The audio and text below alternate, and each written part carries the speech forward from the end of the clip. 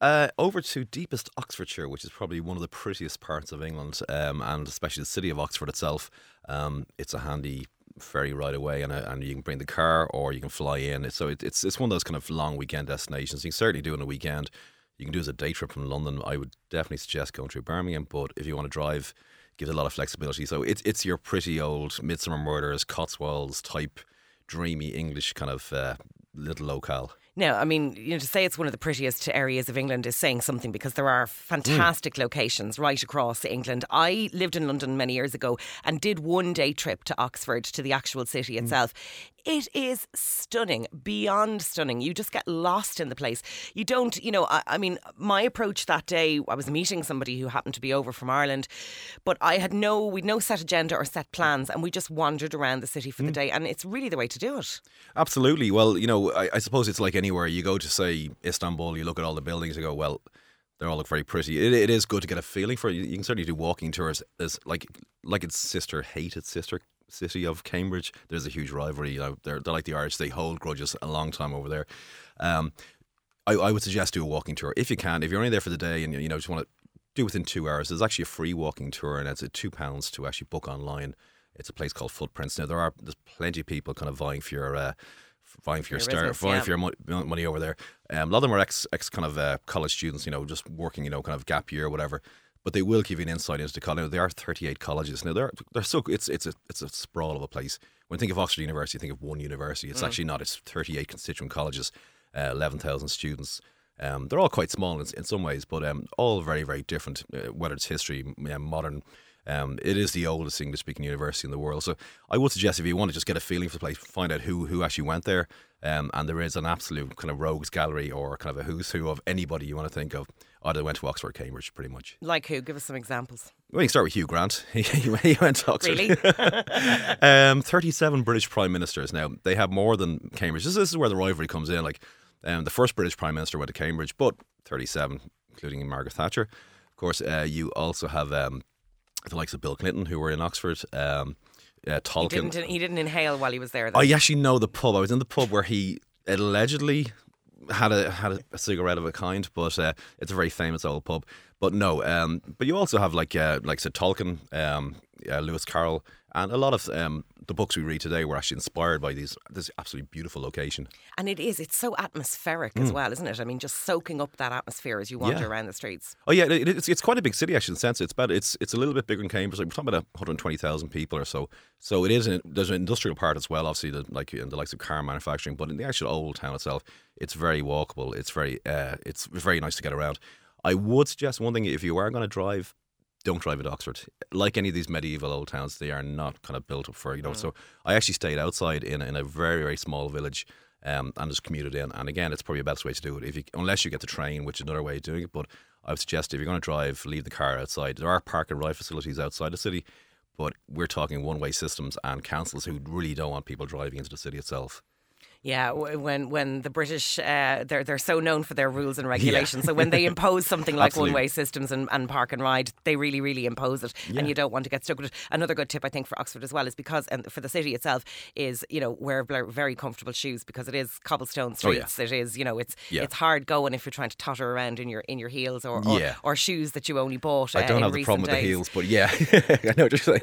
Now, I mean, obviously, it's not just about the city. You're talking about the wider location of Oxfordshire, and it's actually an area that many people will be very familiar with, even though they may not recognise that, because it's used very regularly as a location for both films and television. You've actually seen it on TV. You look at Downton Abbey. That's a local village. It's just about an hour outside. You can get a guided tour through the local tourist board if you want to. It's not that expensive. I'm not a big Downton fan, but it's where people get married and people die, and the local village pub. I am a big Downton fan, so that sounds like right up my street. Absolutely. Well, it's a little village called Bampton. It's kind of heading in towards the Cotswolds. I think Irish people would know the Cotswolds. Again, you're not too far from Cheltenham, so that area is probably fairly well known to the Irish. Yeah, but you've also Inspector Morse obviously as well, which is huge, and so in the sense that you can actually do like. It's very much a tourist city. You can do anything. So you can do an Inspector Morse tour. You can see a Lewis tour. You can see anything involved in TV locations. Oh, and also Harry Potter.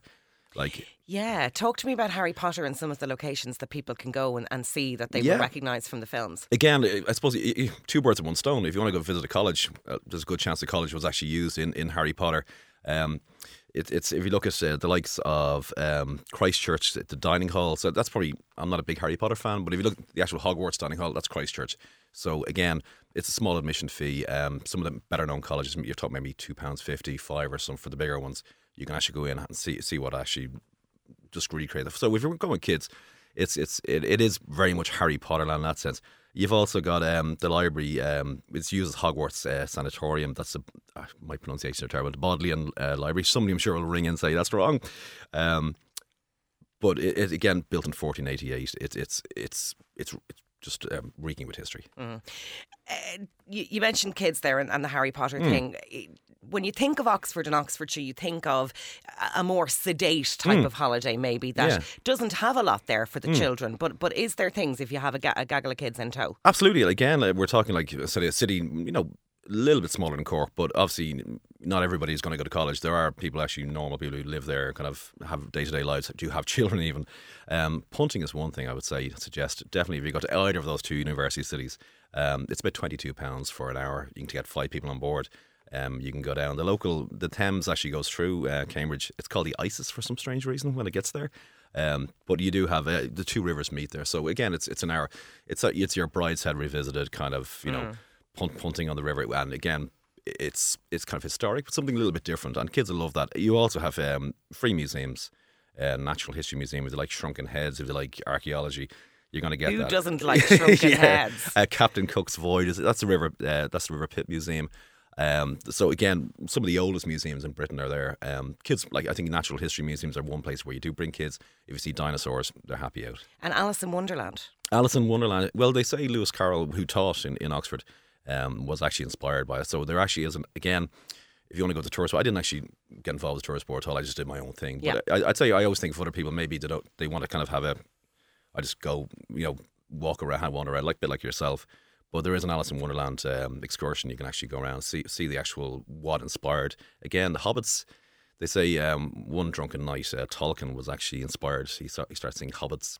So that's where the whole idea came from for that.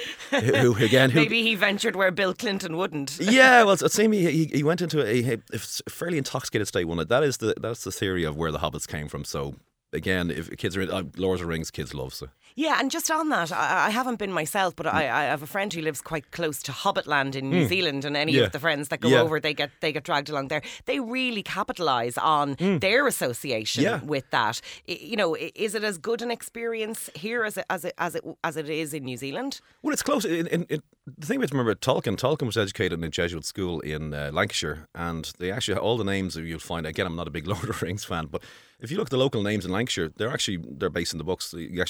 So there's reference points there.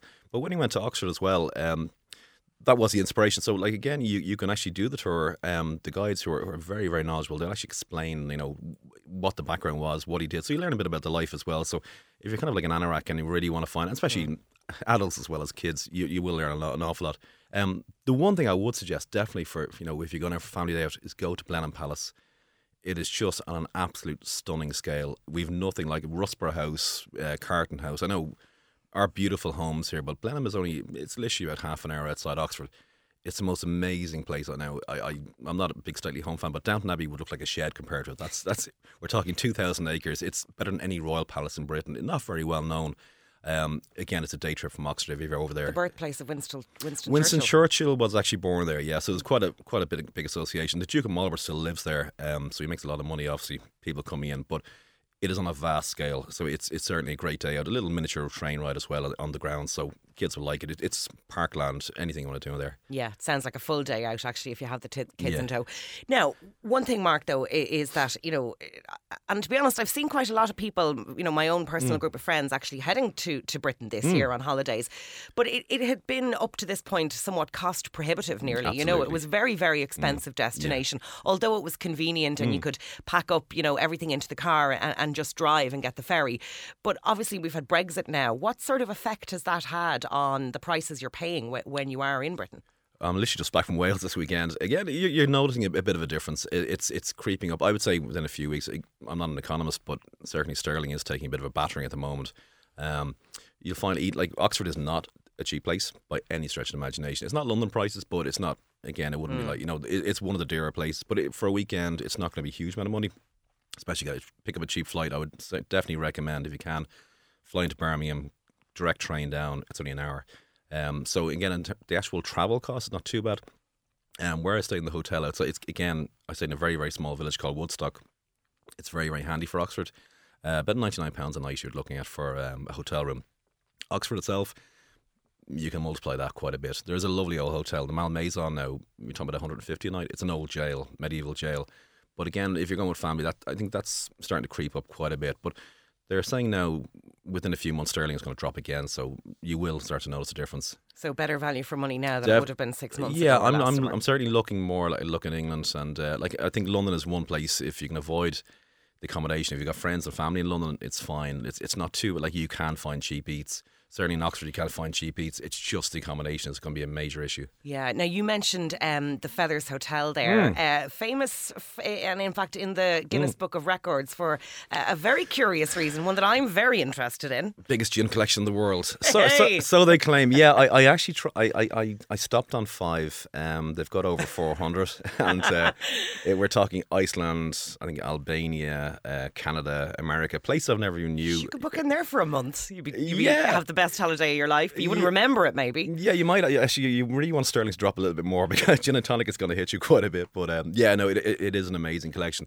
What I like about there as well, the village, you also have a local pub around the corner called the Black Prince, and they have it's very much your Wicker Man type strange little hamlets where they have a little game called Aunt Sally, where they try and knock wood off and another bit of wood, and they actually have a league. So it's this kind of charming little bit of England. Anything to do with Wurzel Gummidge, or why is it curiously called Aunt Sally? No, but actually it's kind of a medieval game, and there are leagues actually where the guys actually have a little like a bowling alley where they try and knock this wood off, and you're sitting by the river as well. And when we think of England, and when I think of England, I think of Manchester, Liverpool, Newcastle is where people go to. But there is that kind of charming oldie worldy medieval England, which certainly the British tourist guys have never really pushed over here. They presume we're going over for weekends for Liverpool, Manchester, or whatever, or you want to go to London, and that's pretty much it. And I think a lot of people don't realise there is a rural England there. We think of the industrial city, we see TV, whatever, and then obviously we see the Downton and say, well, where's that? And you really can reach it quite easily. Again, if you want, it's a 4-hour drive from Holyhead.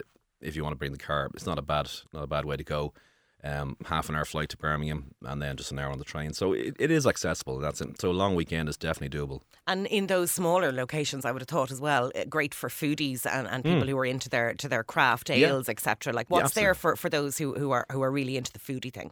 Well, you talk craft ale, definitely different kind of. If you go to London, you might be in with the big brewers. But there is everything's kind of local. You have artisan cheeses. You certainly have local produce, which it's kind of England in the sense of you have that there is kind of a big artisan feel. If you look at even Oxford itself, it's got the oldest market in Britain. They say it's probably one of the oldest in the world covered market. Again, you have local producers there, kind of, and so it's different from what we think of English cuisine. We would say, well, there is no regional variety, but once you go local, there is actually huge. It's the local produce is used, so it's not what you see in the mainstream cities. So it's very much like if you go down to West Cork or whatever. It's very similar. And just on getting back to the cost element as well, it's a good few years since I was in England, but I mean, I would have noted that, okay, as you said, accommodation, you could be paying a little bit more than you would here, but food and drink actually is pretty good value for money in comparison. Yeah, here. It is actually. Now, the one problem I always find in England is the train system is so expensive. So that's the handy thing about going to Oxford. At least, if you want to go, you can get a bus from Heathrow, you can get a bus from Stansted, or you can get a train from Paddington. Direct to Oxford. Direct, or Birmingham. I would definitely recommend Birmingham International because you just go to the airport downstairs. It's probably the best airport in Britain for connectivity. So you're not spending huge amounts of money there. But if you bring the car as well, petrol's that bit dear. But food and drink are usually okay. It's just accommodation can be the thing. But the one thing I would say with Oxford, like I said, admission prices usually free for most of the colleges. It's only 5 or 6 elite colleges. Museums are free in. So there's plenty of just free activity in the sense of wandering around, and it's not going to cost you a huge amount of money. So finally, Mark, how do we get there? What are the best routes? I mean, you've mentioned flying, you've mentioned taking the car. I mean, what are we talking about in terms of times and frequency of services and cost? Okay, well, Holyhead to Woodstock, again, what I would recommend, definitely with Stena or if you go on Irish ferries, just watch out for the savings. That there are different off-peak sailings. Make a huge difference. If you're bringing the car, it's you can be saving 10, 15, 20%. They have flash sales. I would say sign up for any of those deals. Ryanair, again, very much availability. Book ahead if you're going it that way. Train time, it's about an hour's journey from Birmingham. That's would be my recommendation. There is an airport in Oxford, but it doesn't fly anywhere pretty much. Sure. But that there. And one thing I'd say, Oxford to Woodstock, 28 minutes by bus. Okay, and again, local transport services there it's tend okay. to be... Yeah, Stagecoach. Now, if you're looking, again, the Stagecoach bus, 38 minutes, it's £6 return. But there is, if you want to do, you can go with Stagecoach. You can, for £8, you can actually do a full day Oxfordshire pass. So if you really want to see the likes of Bicester Village is an outlet mall if you're into that kind of thing. Very much like the Cheshire Oaks kind of model. I just don't understand people who go away and go shopping to a big mall. I know a lot of people do it. It's one of those. I suppose it's cheaper than going to the high street. If you want to go Oxford Street or you want to go to Regent Street, you're going to pay a premium. So it's not bad. As an aside, did you take in the competition of Cambridge at all while you were there? Yeah, I've seen Cambridge. My preference would be Cambridge. It's a bit smaller. Oh. Yeah. You just totally, you had me sold there, Mark, and now you've put the spanner out. Anyway, maybe that's you can do both actually. If you're in either city, you can actually do a tour to do the opposition. Well, Mark, maybe what we need to do then is have you back in a couple of weeks and talk through the positive aspects of Cambridge. Then, if you think it's the big winner, Mark Evans, travel editor of the Herald. Thanks very much for joining us.